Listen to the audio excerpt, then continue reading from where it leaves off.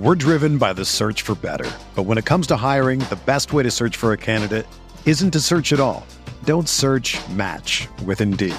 Indeed is your matching and hiring platform with over 350 million global monthly visitors, according to Indeed data, and a matching engine that helps you find quality candidates fast. Ditch the busy work. Use Indeed for scheduling, screening, and messaging so you can connect with candidates faster. Leveraging over 140 million qualifications and preferences every day, Indeed's matching engine is constantly learning from your preferences, so the more you use Indeed, the better it gets. Join more than 3.5 million businesses worldwide that use Indeed to hire great talent fast. And listeners of this show will get a $75 sponsored job credit to get your jobs more visibility at Indeed.com/Blue Wire. Just go to Indeed.com/Blue Wire right now and support our show by saying that you heard about Indeed on this podcast. That's Indeed.com/Blue Wire. Terms and conditions apply. Need to hire? You need Indeed. Blue Wire. The Chicago Bulls select Kobe White. LaVine with a runway, lays it in. Zach LaVine does it again. Lane shot on the window. The finisher, Larry Markkinen. The crossover, LaVine. Get up or get out the way, Trae Young. Welcome to Cash Considerations, a Chicago Bulls podcast. We're part of the Blue Wire Network. I'm Ricky O'Donnell. As always, I'm here with Jason Patt. And Jace, we're reacting to the 2021 NBA Draft. The Bulls did not have their first-round pick that was sent to the Orlando Magic in the Nikola Vucevic trade. The Magic selecting Franz Wagner, a forward from Michigan, with that pick. But the Bulls did make one selection. At number 38 overall, it took a hometown kid who me and you both know very well, Ayo Dosunmu from the University of Illinois. What was your reaction, Jason, as a U of I grad, when you heard the Bulls announce Ayo's name? I thought it was pretty cool. I mean, obviously, like leading up to that pick, like everyone on Twitter was just like, a lot of people that I follow, including you, I know, was like, is Sharife Cooper going to fall? Sharife Cooper going to fall? I had my eyes on him as well, but then obviously Ayo as well. I mean, both those guys. I think Jared Butler was another guy, like a lot possible first round talents there. So I'm like curious, like waiting to see if any of those guys were going to get picked, and they kept going. So I was like, I literally tweeted, I think right as the pick was leaked, that like, you know, like all these smart people who I follow say the Bulls should take like Cooper. Like, I'd love to see Ayo go to the Bulls. It'd be awesome. I'm an Illinois guy. It'd be sweet. But it seems like the Bulls should probably take Cooper. And then and then the picks leak. It's Ayo. So, like, I mean, just as an Illinois guy, I have to say it's super cool. It's awesome. I've followed his entire career. I watched Illinois basketball religiously. So, like, seeing him grow as a player there, and now seeing him drafted by the Bulls, the second-round pick, after I didn't think they'd have any chance at him. I thought maybe if they were going to get him, they'd have to trade up to get him. So to get him at 38 seems like pretty good value. He was obviously stone cold killer in the clutch at Illinois. So many big shots. Fearless. His college career didn't end very well. He was really bad. Probably the worst game of his junior season was against Loyola. It was rough, but like, I mean, so many big games. Like I said, fearless, super clutch, does a lot of things well. I don't know if like I said, you'll talk about Sharife a bit more, I'm sure. But I know that Sharife might be the upside pick because of this playmaking and all that stuff. But I mean, I was just a really solid player. Does a lot of things well. I know AK talked about him, got the chip on his shoulder, all that good stuff. Very motivated to do well, and playing in his hometown will be really cool for him. The reaction seeing him there at that party. Chance the Rapper was there at the party with him. They were obviously, him and his friends and family were all super excited to go to the Bulls. So, yeah, as an Illinois guy, it was awesome. I'm so unbiased there. I can absolutely understand where you and a lot of these other people with thinking that maybe it wasn't the best way to go with a guy like Cooper on the board, but still pretty stoked just for Ayo's sake as well, just to be able to pick by his hometown team. They asked Ayo about Chance the Rapper at his draft party, and he called him polite, which I think is one of the all-time great quotes. Who says that about a rapper? That's just very fitting of Chance and of Ayo, if you know Ayo. I did a story on him ahead of the NCAA tournament. So I talked to him on the phone for about 15 minutes, 20 minutes. I talked to his dad for a while on the phone too. And he's super easy to like. as a guy when you talk to him. When I saw him at the draft combine, he was the only person there wearing a suit. He wasn't going through the drills or the scrimmage, I don't think, at least not on the day I saw him. But he was in a full suit talking to ESPN, and I just chuckled because it was very fitting of Ayo's overachiever personality. I can't lie, I was pretty disappointed when the pick came in. And it's not because I think Ayo's a bad prospect. I think that Ayo, it's certainly within the realm of possibility that he can be like an end of the rotation type of guard. In terms of the things he has going for him, I mean, he has good size, 6'5", a relatively well-rounded skill set. He's played on the ball throughout his college career. He's always been the best player on his team. And the fact of the matter is, like, the level of skill you need to play on the ball in the NBA is just so high. I don't think he has like the burst as a ball handler or the passing vision or sort of like the downhill scoring threat to be able to do it at the NBA level. But I do think there's a chance that he can sort of transition into more of an off the ball role if he improves his 3-point shot. He's pretty long. He should be decent defensively, I think. That's going to be an area where he's really going to have to focus. Whereas previously he's been carrying like such a big offensive load, he's going to have to sort of change his game from a star to a role player. And I think, it's totally possible that like he can take Ryan Arcidiacono's minutes and be pretty decent. But I was disappointed because I felt like there were much higher upside picks on the board. Not just Sharife Cooper, but I guess we'll start with him. I mean, the Bulls have such a major hole for creation, and Sharife averaged 20 points and 8 assists as a freshman at Auburn. He was the only freshman in the last 30 years to average those numbers besides for Trae Young. Obviously, he's small. He can't shoot very well from three. Defensively, he should be really poor, but his creation upside is just so immense. He has great vision, incredible touch as a passer, one of the best alley-oop throwers I've ever seen in my life. He threw 4 alley-oops in his first game back after a nearly 3-month suspension where he couldn't even practice with the team. So Cooper, who I also did a story on this week, he just filled such a big need for the Bulls as a potential primary creator. And that's one of the toughest things to find in basketball. When you get a shot at that guy at number 38 overall, I think you got to take a swing at that. So that was disappointing. I also would have loved Jared Butler, who I had as a top 20 player overall. I thought he was the best player on Baylor this year.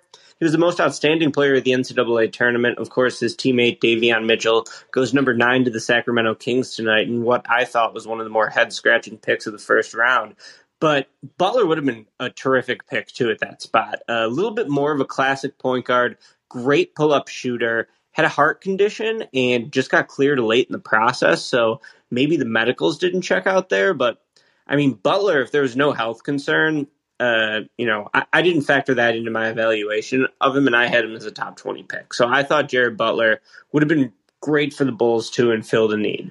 So I don't want to hate on Ayo. It's just that I thought there were better options on the board. I'll also name Joel Ayayi, who I had as a top 30 player, Gonzaga guard. He ended up going undrafted, actually, and signing with the Lakers is a two-way guy. So yeah, I think Ayo's all right, dude. Like, I want to root for him. I don't want to come in with a super negative reaction, but in the moment, I have to say that I was disappointed at the Bulls.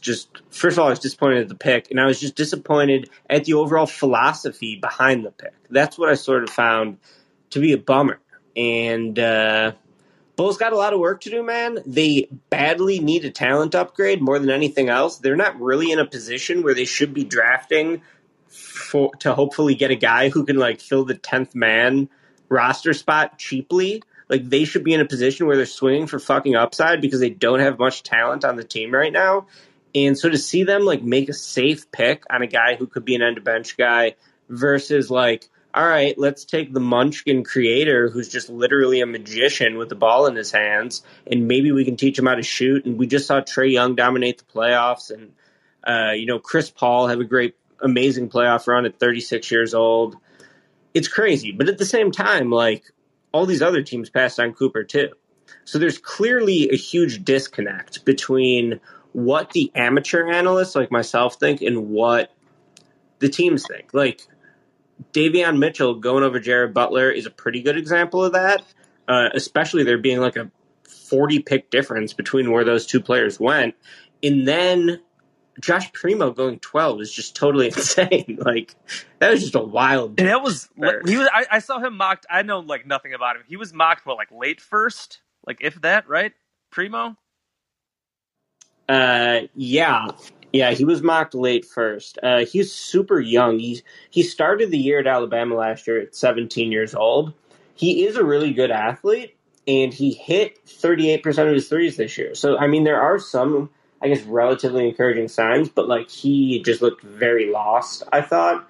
I saw him play up close at the Combine, and he looked totally overwhelmed on the floor, was not even close to the best player on the floor. So to see him be a lottery pick was totally shocking. So, yeah, I guess that's kind of how I'm feeling right now, Jay. Yeah, I mean, I guess you obviously have kind of gone over this, but Greg just asked here just pros and cons between Ayo, Sharife. I mean, obviously that Sharif's playmaking, the creation, the upside, definitely more than Ayo. Because Sharife played what was it, 12 college games or so, and he put up huge numbers. Is that right? I know it was like a low. So he only had 12 college games, and what happened with Sharife is that his dad is an agent, right? And Sharif's older sister is Taya Cooper. She was formerly so right now she's on the Los Angeles Sparks, so the WNBA, but she was like a big time high school recruit. She played at a bunch of colleges. So she's like 5 years older than Sharife. She became a WNBA pro, and the dad became an agent when she became a pro. So they ended up partnering with Young Money, which is like a Lil Wayne agency startup. And I think, I don't have this like officially on the record, but I think like everyone's best guess is sort of that the NCAA was just investigating the connection between the dad's agency and Sharife when he went to Auburn. So he gets victim to this totally bullshit and bogus NCAA investigation that keeps him off the court for 72 days. He couldn't even practice with the team. And then, like, the day of the game, or, you know, the night before, late night before the game, they tell him he's eligible to play against Alabama, which was, like, you know, one of the best teams in the country this year, led by Josh Primo, of course. And, I mean, he just totally crushed it in his first game, had a great 12-game stint, and then hurt his ankle, shut it down. Auburn had taken a tournament ban for their role in the FBI investigation 3 years ago. So he had basically all this bullshit out of his control. And he didn't shoot the ball well. He is very tiny, but, I mean, just incredible. Like, his level of playmaking is very reminiscent of Trey. And, of course, Cooper ends up going to the Atlanta Hawks later in the second round of this draft. So I'm not saying he's going to be like Trey. And obviously Trey's shooting ability just, like, totally the fact that defenses need to respect that shot, it totally changes the way that he's defended as a player. But, basically, Cooper was the upside pick, as Jason correctly framed it. And Ayo, to me, seems like a safe pick. And I think it's kind of bullshit because the Bulls are swinging for upside because they don't have any talent on this roster. They need a massive talent infusion. And instead, they got a guy in Ayo who, just in my opinion, like, I could see him sticking around the league and providing plus value at the number 38 overall pick. And that's totally fine, and that's, you know, better than you can do most years with the number 38 pick, right? Yeah. But I'm just like, man, the philosophy is just a little bit of a... I mean, do you think this is like a thing where it's like the Bulls want to make the playoffs this year? They think like maybe Ayo can like help them, and then there's a hope that like down the road that there could be some development into something decent. I mean, even as a big Illinois guy, I never thought Ayo would be like a star NBA player. So like, I guess like I thought he'd maybe go late first round because that's where everybody was mocking him. But like the fact that he did fall a little bit, not that surprising. I mean, I know watching him all the time, like he obviously had some issues against, I mean, he just doesn't have like that high level like creation, like you said, like against like good defenders as well. And like he worries about that in the NBA. So like, I certainly have no like inclinations that he's going to be some like star out of nowhere. I mean, here's the thing about Ayo. What is his NBA skill? Right. He's not athletic. He is not a particularly good shooter, despite shooting 39% this year. He's not a dynamic live dribble passer. He's not known for his defense or his rebounding. So it's like, what's his one NBA skill? Now, I guess the argument you can make in his favor is that he's relatively competent in each of those areas while having an NBA body for an off guard. Yeah. So you could say that he doesn't have any like glaring holes, but he also is not definitively skilled enough to be an NBA player in any one area of his game. So, yeah, I mean, I'm always going to be an upside guy, right? Upside, baby, all day. That's what it's all about. Upside potential. Yeah, exactly. So, thank you for that reference to the sports blog I started when I was 18 years old. But it is just a little disappointing. And it'll be okay, though. I think Ayo could still be cool, right? Like, he'll probably hit a buzzer beater in the preseason or in Summer League. He's Summer totally League, baby. He's going to be a Summer League legend. He's totally hitting the Summer League buzzer beater. Mark that shit down. So, yeah, I mean, I really liked Ayo talking to him. It's really hard not to like him. He has an infectious personality. He'll be like sort of a low maintenance, high character guy who can ideally guard 1 through 3, right? And maybe you develop his shot off the ball and he can give you some secondary playmaking. I can talk myself into it, but at the end of the day, dude, there's just not enough upside in the pick when there were more tantalizing options with higher ceilings on the board. This is like very similar to what the Cubs just did in the baseball draft, drafting another soft tosser, a guy who can't break 93 on the radar gun. Just low upside, I was going to say, I think you mentioned it. I've seen other people mention it, that it is kind of like Garpax-esque, where you take the hometown guy to I don't even want to say sell tickets. I don't think Ayo's going to be. Maybe Ayo would help sell some tickets. I don't fucking know. But the hometown guy, safer pick, high character dude, like that. That definitely does scream like Garpax pick for sure. Well, it's like signing Jabari Parker and bring back Dwayne Wade. So, yeah, and it's just low upside. Garpax would much rather have drafted a guy they knew could just be a Kirk Hinrich level player and be on the team for 13 years. So they wouldn't have to find any more players. They would just have a decent guy instead of, going for glory, going for some upside. So, yeah, that's. If Ayo becomes the Bulls' new Kirk Hinrich, I'd be absolutely fine with that as the number 38 pick. But you know what I mean? He's just he'll be a culture guy. Yeah. Give him Archie Diacono's minutes right now. I don't care. Yeah. Archie Diacono played way too many minutes last year. Yeah, I think Casey wrote in his recent mailbag or maybe a column that Archie's probably going to have his $3 million team option. Declined for cap space, whatever the hell they want to do. Decline that, but then they could bring him back on a minimum. No, just get someone else in there, please. Whatever. Archie Diacono, whatever. The fact that he got that contract and kind of made it in the NBA was good for him. I've commended him for that, but just get somebody else in there to at least have something different, maybe some type of upside there. For love of God, please. Please, no more Arch. Poor guy. He's a great bench celebrator. We do have another question here from Rio. Does this pick make Kobe expendable now? I would say certainly not. I don't think a second round pick should ever really make anybody expendable. There was a quick Kobe White update from AK today that he's doing great. Of course, they're going to say that in his recovery from his, I think that was a torn labrum. He had surgery, but in general, I don't think this makes Kobe expendable right now. At least, maybe if Ayo comes in and kills it, maybe if they add Lonzo Ball or something, or they add another point guard, they add another couple point guards. Maybe I would say this would probably make Sato maybe depending on what else they do. I still think Sato should probably be somewhere else. Nice bench player, but he's going to be making $10 million once his contract gets guaranteed. I don't think they'll actually waive it. I feel like they'd like to trade him. If anything, you could probably get something at least of some value for Sato, but I feel like he should be somewhere else. Again, nice bench guy. I feel like he's just another one. I would like to see it just someone else in his spot. Just too many times, when he'd be playing in crunch time, where he would just be bad. And again, nice bench guy. I feel like you could probably do better. Or try something else in that spot. What are your thoughts on, I guess, Kobe and Sato now? And I guess I was going to say with Lonzo, Shams did say again, he mentioned the Bulls, Raptors, and Celtics as teams to go after Lonzo in free agency. Yeah, the Bulls better get Lonzo. right? Like, I need something to get me excited about the Bulls. And really, the Bulls need two starters going into next season, right? Like, they have their power forward and center in Patrick Williams and Vucevic, and they have Levine at the two. So they need a point guard and they need a small forward.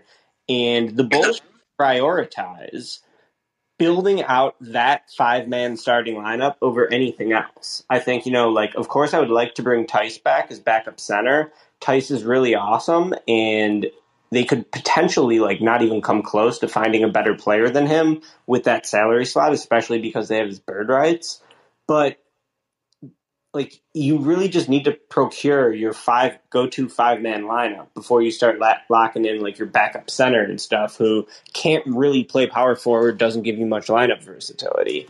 So I don't know what they're going to do. I was thinking yesterday, get Lonzo and maybe someone like Alec Burks or Josh Richardson could be good buy-low wing options. They're probably going to have to do something like that. They should really get two of those guys. And yeah, I don't know. I don't really want to speculate on what they could do in the offseason because their avenues for improvement have been well documented, are relatively limited. Karnisovas has surprised us with, the stuff he's done up to this point. But, this draft, let's say, it didn't really make me excited for the offseason. The process behind the draft pick was all right, now I'm getting very antsy. Karnisovas, show me you don't suck, dude. Do one good thing since you've been here. Because to this point, there's nothing we can, definitively say, that was definitely good. The Vucevic trade does not definitely look good at this point because they missed the play-in tournament. Patrick Williams pick, I like him, of course, but it doesn't definitively look good because someone like Tyrese Halliburton, had a better year. So I'm very antsy to see what Karnisovas is going to do. I want to be positive. I want to think this is a completely new era, but the process behind their moves and specifically this draft pick have just been disappointing. Kevin, I know you feel the same way. Have at it. Get your rant off. I don't even have the energy to do a rant. I'm just sad. I was this. I was so excited and anxious for Sharif to fall to us. I was even scrambling, trying to figure out how could they maybe move up to make sure that they got Sharif. And then he fell right to us. And I was all they have to do is not fuck it up. And instead they went with Ayo or Io, I guess is how you say his name. And it feels like Garpak shit. And we're starting to build up a body of work with AK and Eversley, and it's not good. It's mostly not good. Last offseason, they did jack shit to make the roster better. They brought back Denzel. They signed Temple, which I guess that was fine. But we all knew that roster was trash, and you're a talent evaluator in the NBA. You don't know that roster is trash and needs turning over. And then, so we have to sit through a half a season of evaluation, and then we do the Vucevic deal, and we pay $1.50 on the dollar to get Vooch. And, the Patrick Williams draft pick, I like Pat, but that was definitely a reach, and he was definitely not better than several guys as a rookie that were drafted after him. And, this pick just doesn't feel great. It feels like Garpak shit. And I don't see a lot of avenues to massively improving the team. And Zach and Vooch by themselves are not enough to get this team into the playoffs, I don't think, given how hard so many teams are pushing to do that. And now with Cade Cunningham and Evan Mobley in our division. So I don't feel great. Yeah, for sure. Totally understandable. Yeah, the division stuff, the Cavs are pretty interesting. We'll see about the Pistons. I mean, Cade's obviously should be pretty awesome. We even going back to the lottery when that happened, it's that's pretty rough for the Bulls for those two teams in their division. Looking at some comments here as well, we have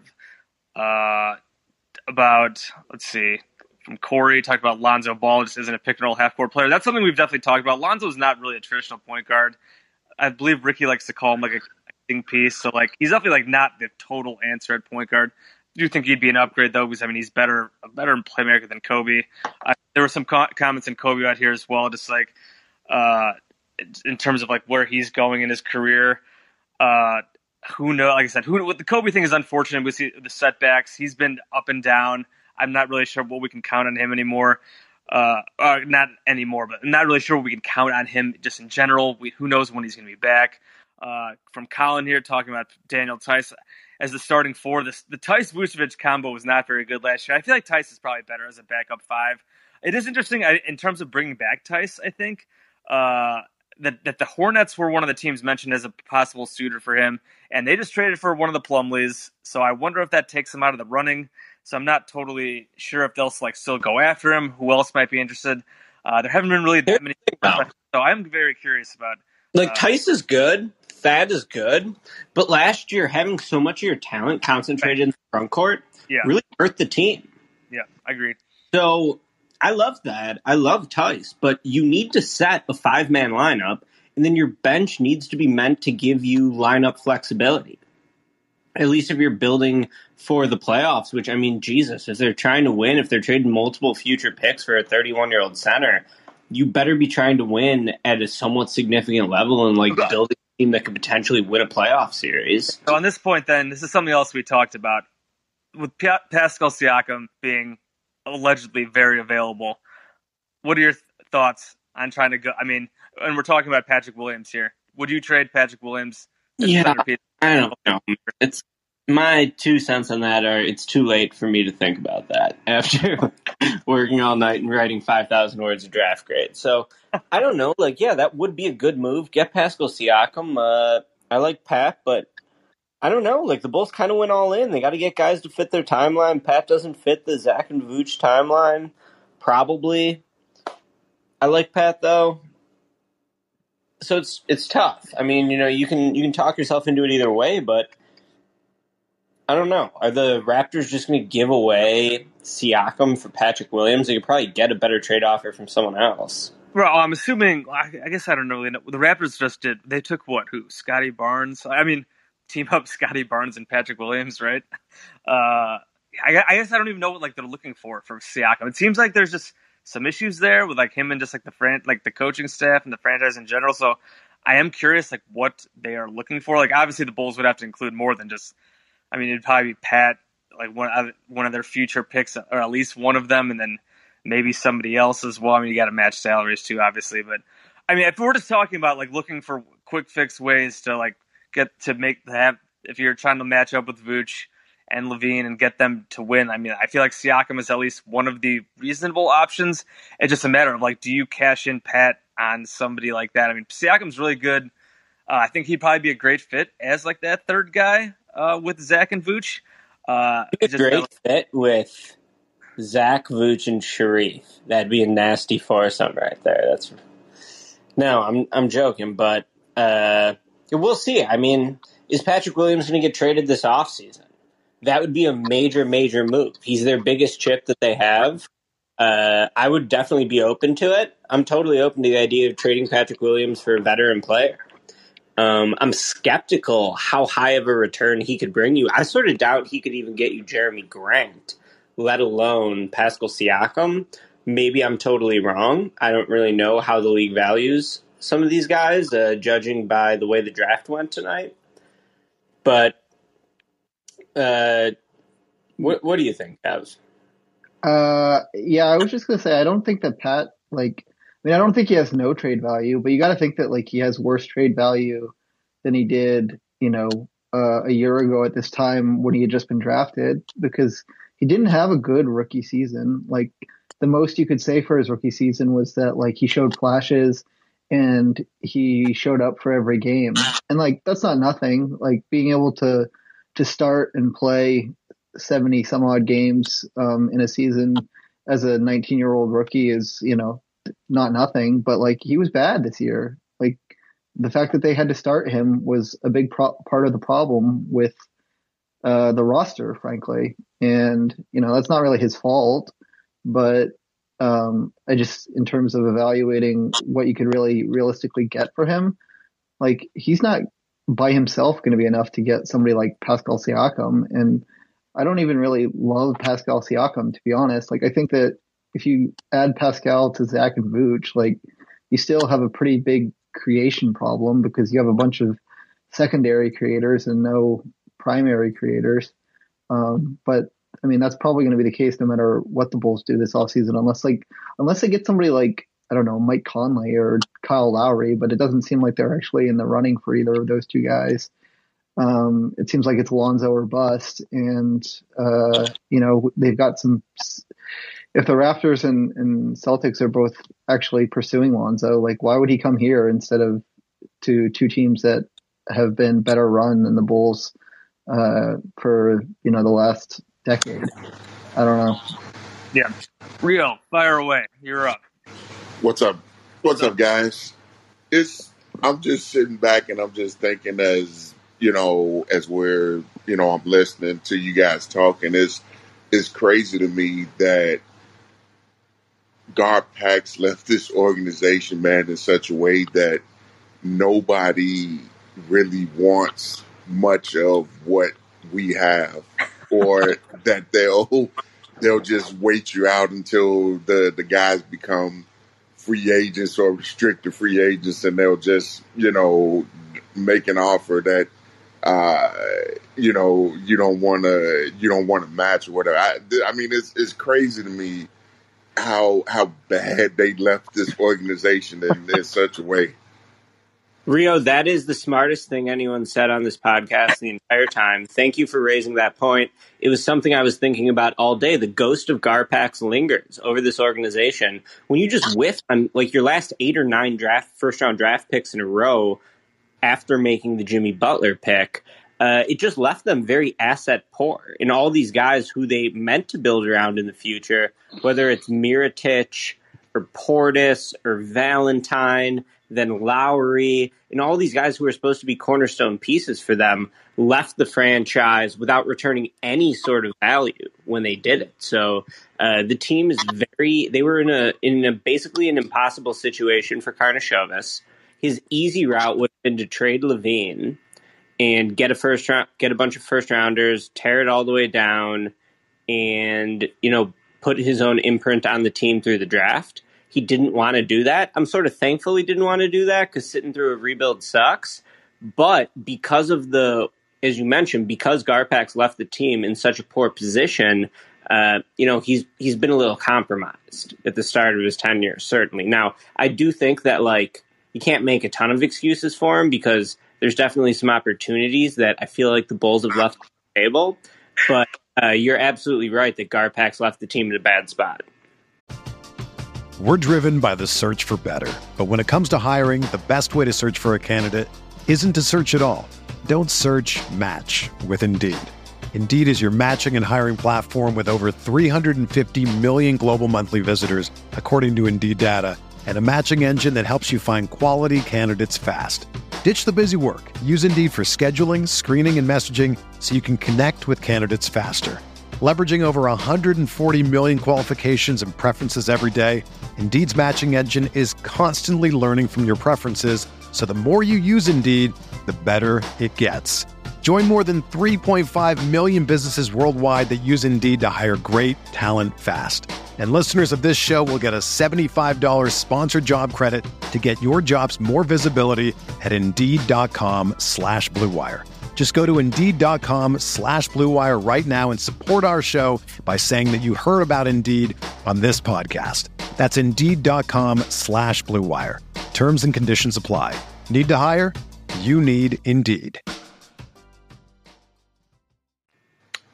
Question here about what we're just talking about, these young players. Are those guys bad, or is it just Billy not able to figure out how to use them? I would not blame Billy for really probably any of those guys. At least, I mean, Wendell, we know his problems. I mean, he went to the Magic and he did decently well. Like, we know he had some of his issues, just confidence issues. Like, I don't know if that's on Billy. Lowry has been stagnant since his career started. He's been through 3 coaches stagnant through basically the entire way. He had the flashes, he had some great months, but other just terrible months, injury stuff. And then Kobe is obviously in his second year, didn't really show that much development either. I mean, maybe you can argue that Billy throwing him in the fire right this year was not the way to do it, but I don't know if I can really blame him on any of those guys not developing it. I mean, Lowry definitely not. I mean, like I said, he really hasn't. If anything, he had his best season past year shooting wise. It's just he doesn't do anything else, but he's never really done anything else. Wendell had has had the same problems. It came in the league, and kind of Kobe has too. It's just so the development just really hasn't been there. But I don't know if I can really put that on Billy at least yet. Like I said, I don't think Billy's a great an incredible coach or something. But I mean, we did talk about the Kobe stuff, and did we think he threw him into the fire too fast? I mean, maybe you could argue that, but. The other, Wendell and Lowry, I can't put on him. I'm interested in knowing you guys' opinion. My thing with Lowry and even Wendell is that I believe that the Bulls tried to make them more than what they were. I think if you put Lowry on a team such as the Warriors, with a Steph Curry and Klay Thompson and Draymond, where he kind of goes under the radar and he's not expected to be the man, he'd excel. Him and Wendell. And the Bulls just didn't have that kind of talent to, let him operate that way. They tried to make him the man, and I don't think that Lowry was ever that type of player. Yeah, I mean, I think the problem is, you draft these guys high and you're putting pressure on them and you're expecting them to be these cornerstones, but it turns out they're probably better as fourth or fifth starters or bench guys, for sure. Well, and this goes back to my point that I've been complaining about throughout this podcast, is that they have no creation ability. So they don't have someone who can beat you off the dribble and make high-level passes. They've lacked that pure point guard since they traded Butler because, Butler was good at that. Butler was their creator, and we saw the extent of his talent when he dragged the Heat to the finals last year. They haven't had a guy they just haven't had any super high upside raw talent, and then beyond that they haven't had a creator, a pure point guard, someone to set the table. Yeah, Lowry and Wendell are not going to create their own shot. Someone's got to create a shot for them and get them the ball in a position to score. And the Bulls haven't had that type of player on their roster. So I think, once again, you're absolutely correct in that the Bulls just put them in a tough position, Yeah, I was just going to say that, since the Jimmy trade, the Bulls did a really dumb thing with their picks post-Jimmy because you need that creator to make any other players that you get look good. And so until they had that guy, and Zach didn't become that guy really until the last year and a half or so. And even still, Zach he's still not naturally. Yeah. Yeah. No, I mean, he's Zach's more of a self creator and he can do that at volume, but doesn't make anything really easier for his teammates that much. But they just whiffed on, they played it safe. Wendell seemed like a safe pick. Lowry at the time seemed like a safe pick, but those guys are dependent players, and that wasn't a mystery at draft time. Lowry was not a passer, a guy that created for other people. He was a scorer, and that was really it. Wendell was a defender and a dribble handoff guy. Maybe you could see him becoming that, but that's not a creator, hub of your offense guy. And Kobe, Kobe never ran an offense in college. He just ran up and down the court and beat everybody from one end of the court to the other because he was faster than everybody in college. He doesn't have, and he has tunnel vision. He's a bucket and that's it. And, but he seemed like a safe pick again because it was good program, good measurables, decent statistics, all these things. But there were guys after each one of those guys that were drafted that had more of that juice. Maybe not Lowry, but even Lowry, John Collins was taken after him and is just a much better player. And I mean, you could do that for like literally every draft pick, but it's just like a lack of like shooting for upside. And there's been so many years of it. Just adding every year after year, you draft high, and again, you don't get someone that turns out to be really, really fucking good. And this is where you're left with. Like all these guys could probably go somewhere else, maybe. I mean, and they're even like, they're not awful on the Bulls, but like when you have just so much, like, they're just guys. It just like, and you don't have the high level guys, and it's a problem. Yeah. Where do you guys think that we go if we're going to play Patrick at his natural position of 4? Where do we go to get a quality 3? Yeah. Who do you go after? Big time question. I threw out Alec Burks. Like, they're not going to have a lot of money if they go get Lonzo. Or what they could do is get Lonzo and just play him at the 3 and then get another guard, run a 3-guard lineup. You get a big guard. But, yeah, you're probably – it looks like they're putting – well, we don't know. It sure seems like they're prioritizing Lonzo. So if they do end up getting him, they're going to have to try to get a cheap starting wing option. If they don't get him, then like maybe you're looking at a place where you're like prioritizing the wing and then trying to find a bargain guard. So what do you guys think, Jason? I mean, I guess this is where you also like hope maybe like Lowry sign and trade can get you something that you can't really count on that given he's a restricted free agent, but like I would think maybe that is what they're hoping to do, try to work out something with him, and you match up salaries somewhere else. Maybe something like that. I mean, I know there's been like the DeJounte Murray stuff. Like who knows? I mean, the Spurs can go sign Lowry out if they want. I'm pretty sure they're going to have like a ton of cap space. So like, I don't really know why they do that. Comment in here from why is everyone forget about Troy Brown Jr.? We have talked about Troy Brown, but like if he's your starting 3, that's probably not good if you're trying to win. Like I like Troy Brown as like a bench wing, not as your starting 3. So yeah, like they will have to get creative. Like you said, it's basically, I guess if they use cap space, I mean then they have like the room exception. If they somehow got Lonzo or whatever in a sign and trade, then they would have the mid level to go with somebody else, like other wings out there. Like I'd have to look again at the wings out there. I mean, you mentioned Burks.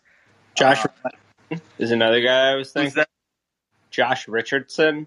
Oh yeah, Richardson. Yeah, he's under contract with the Mavs. I think they want to trade him. I don't know if he's a free agent or not. I can't remember exactly.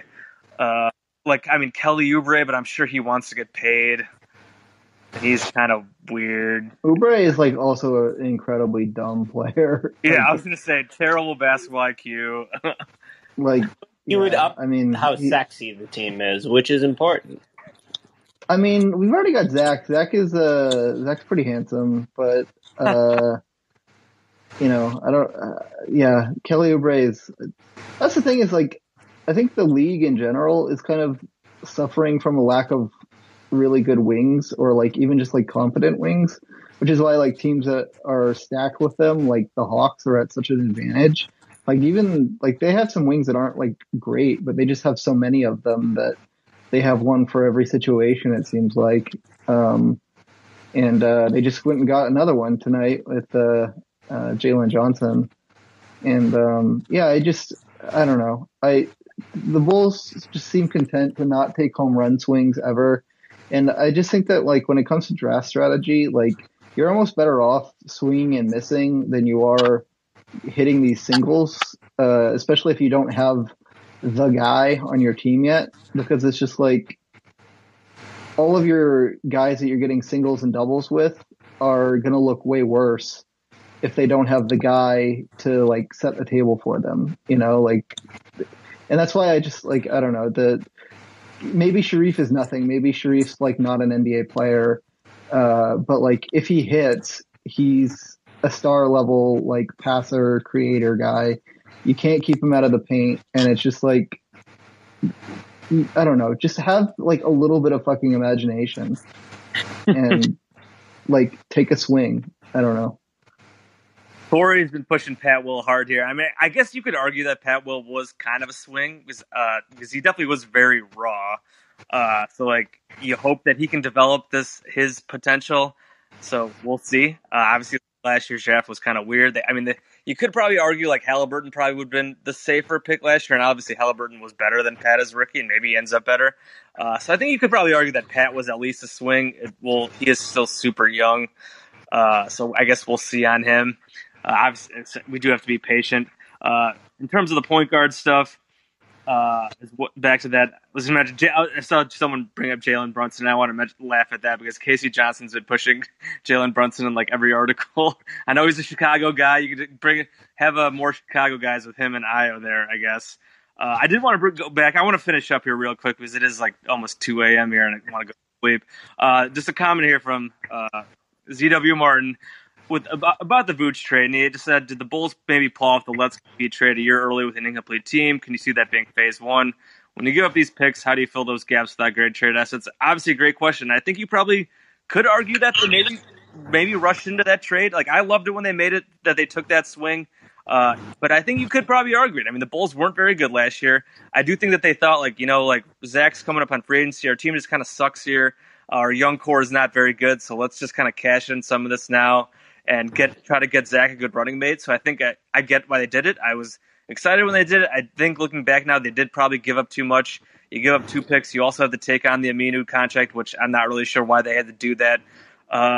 So I think you can argue that maybe they did rush into that, especially in hindsight. They definitely made that trade to make the playoffs or the play-in, playoffs, whatever the hell you want to say. And that failed for several reasons. I mean, Zach got COVID, weird injury stuff, but now, there's no excuses. They have to make the playoffs next year. Otherwise, that's a huge failure. There's plenty of other good teams in the East, so there's going to be competition there.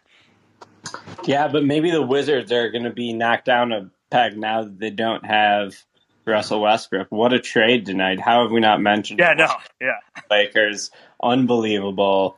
I don't want to go too much longer because I'm pretty tired. So I don't know, Jason, if you want to wrap this up or if you guys want to have any more final comments. But I think, the outlook for the Bulls heading into this offseason is they need pretty significant improvement. I think they need 2 starters just to have a really good crack at the play-in tournament. They probably need 2 starters, which sounds crazy, but I guess they didn't practice at all last year, obviously, didn't get a full training camp or anything like that, barely practiced with Vooch and Zach.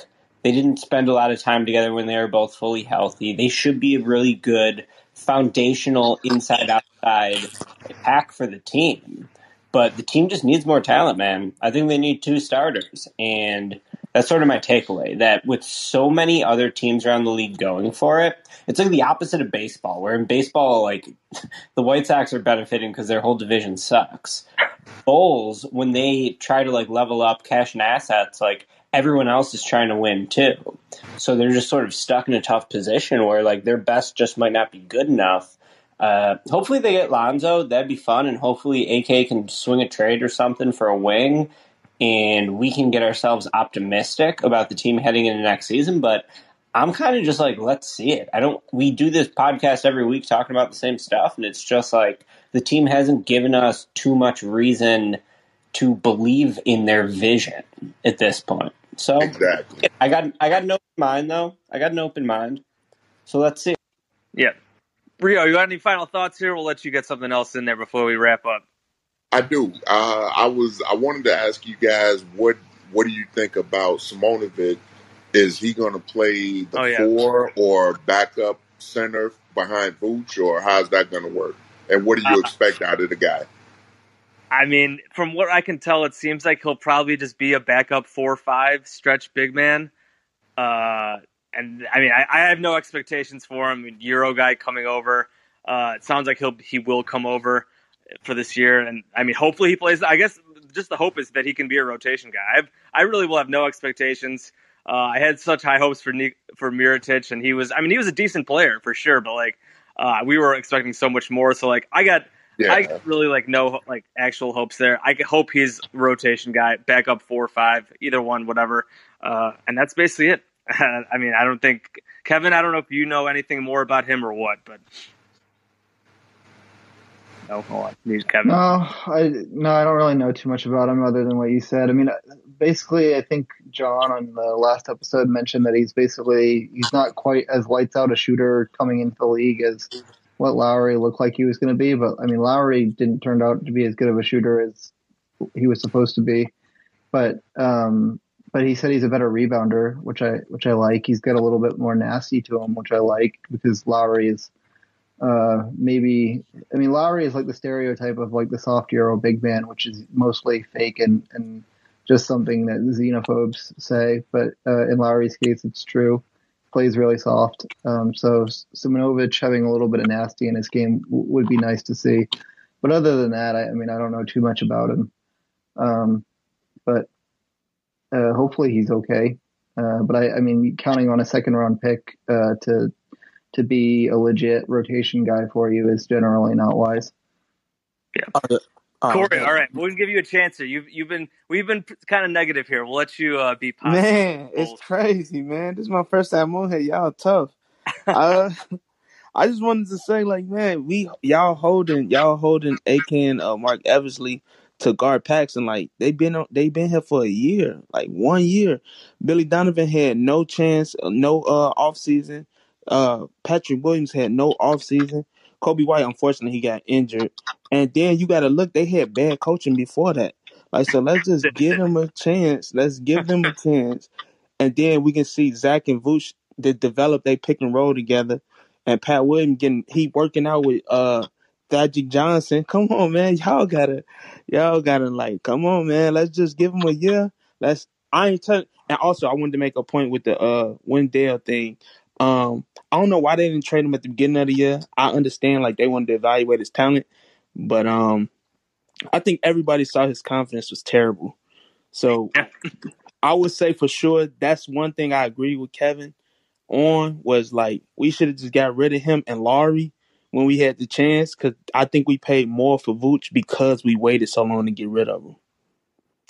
Yeah, I think that is honestly fair points. And like, in terms of us being like negative, I have been I think more optimistic. Obviously I don't really dislike the IO pick either, but like I think the points about like them not having, last offseason was weird. Patrick Williams didn't have a normal like camp or whatever, no normal summer league and all that stuff coming into the year.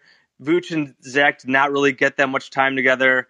Like normal time. They didn't have much practice time. I do think there are some points to that. And I do think they should be better with more of that time, hopefully.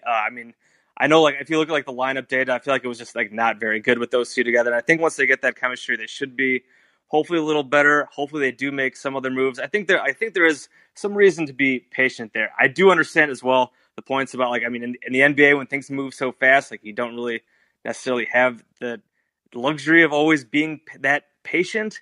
And especially now with Vooch, whatever, he's 30, 31, Zach coming up on free agency, like, giving him like all this time, like, it's hard to do that.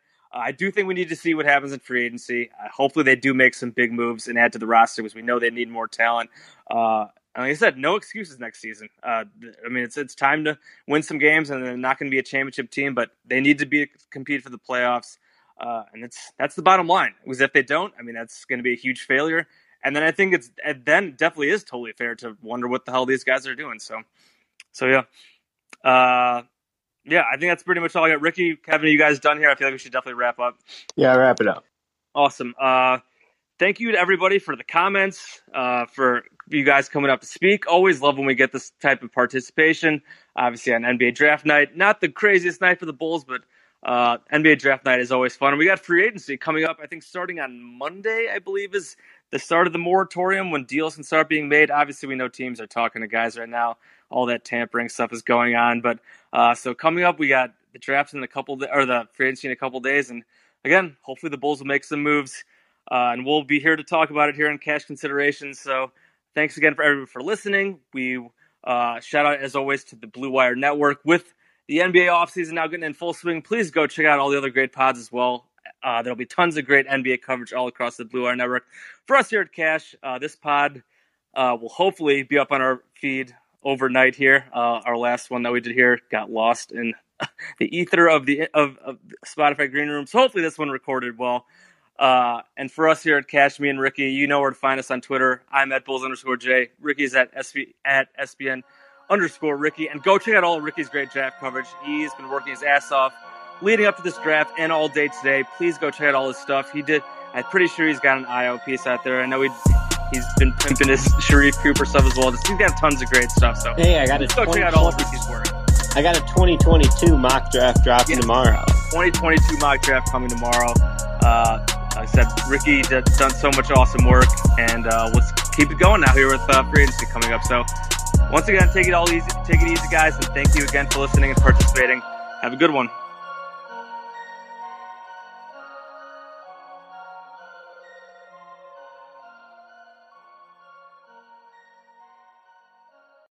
Whether you're a world-class athlete or a podcaster like me, we all understand the importance of mental and physical well-being and proper recovery for top-notch performance. That's why I'm excited that Unified Healing is sponsoring podcasts on the Blue Wire Network. Unified Healing is a new and super innovative global network of wellness centers powered by Energy Enhancement System, or EE System. If you haven't heard of the EE System yet, then you'll want to listen up. This technology promotes wellness, deep relaxation, purification, and rejuvenation. Wherever you are across the globe, access to a center is easy and affordable. Interested in experiencing the EE System technology for yourself? Go to unifiedhealing.com/bluewire to learn more and find a center near you. That's unified, UNIFYD, healing.com/bluewire. No material or testimonials on the Unified Healing website are intended to be viewed as medical advice or a substitute for professional medical advice, diagnosis, or treatment. Always seek the advice of your physician or other qualified healthcare provider with any questions you may have regarding a medical condition or treatment and before undertaking a new healthcare regimen, including EE System.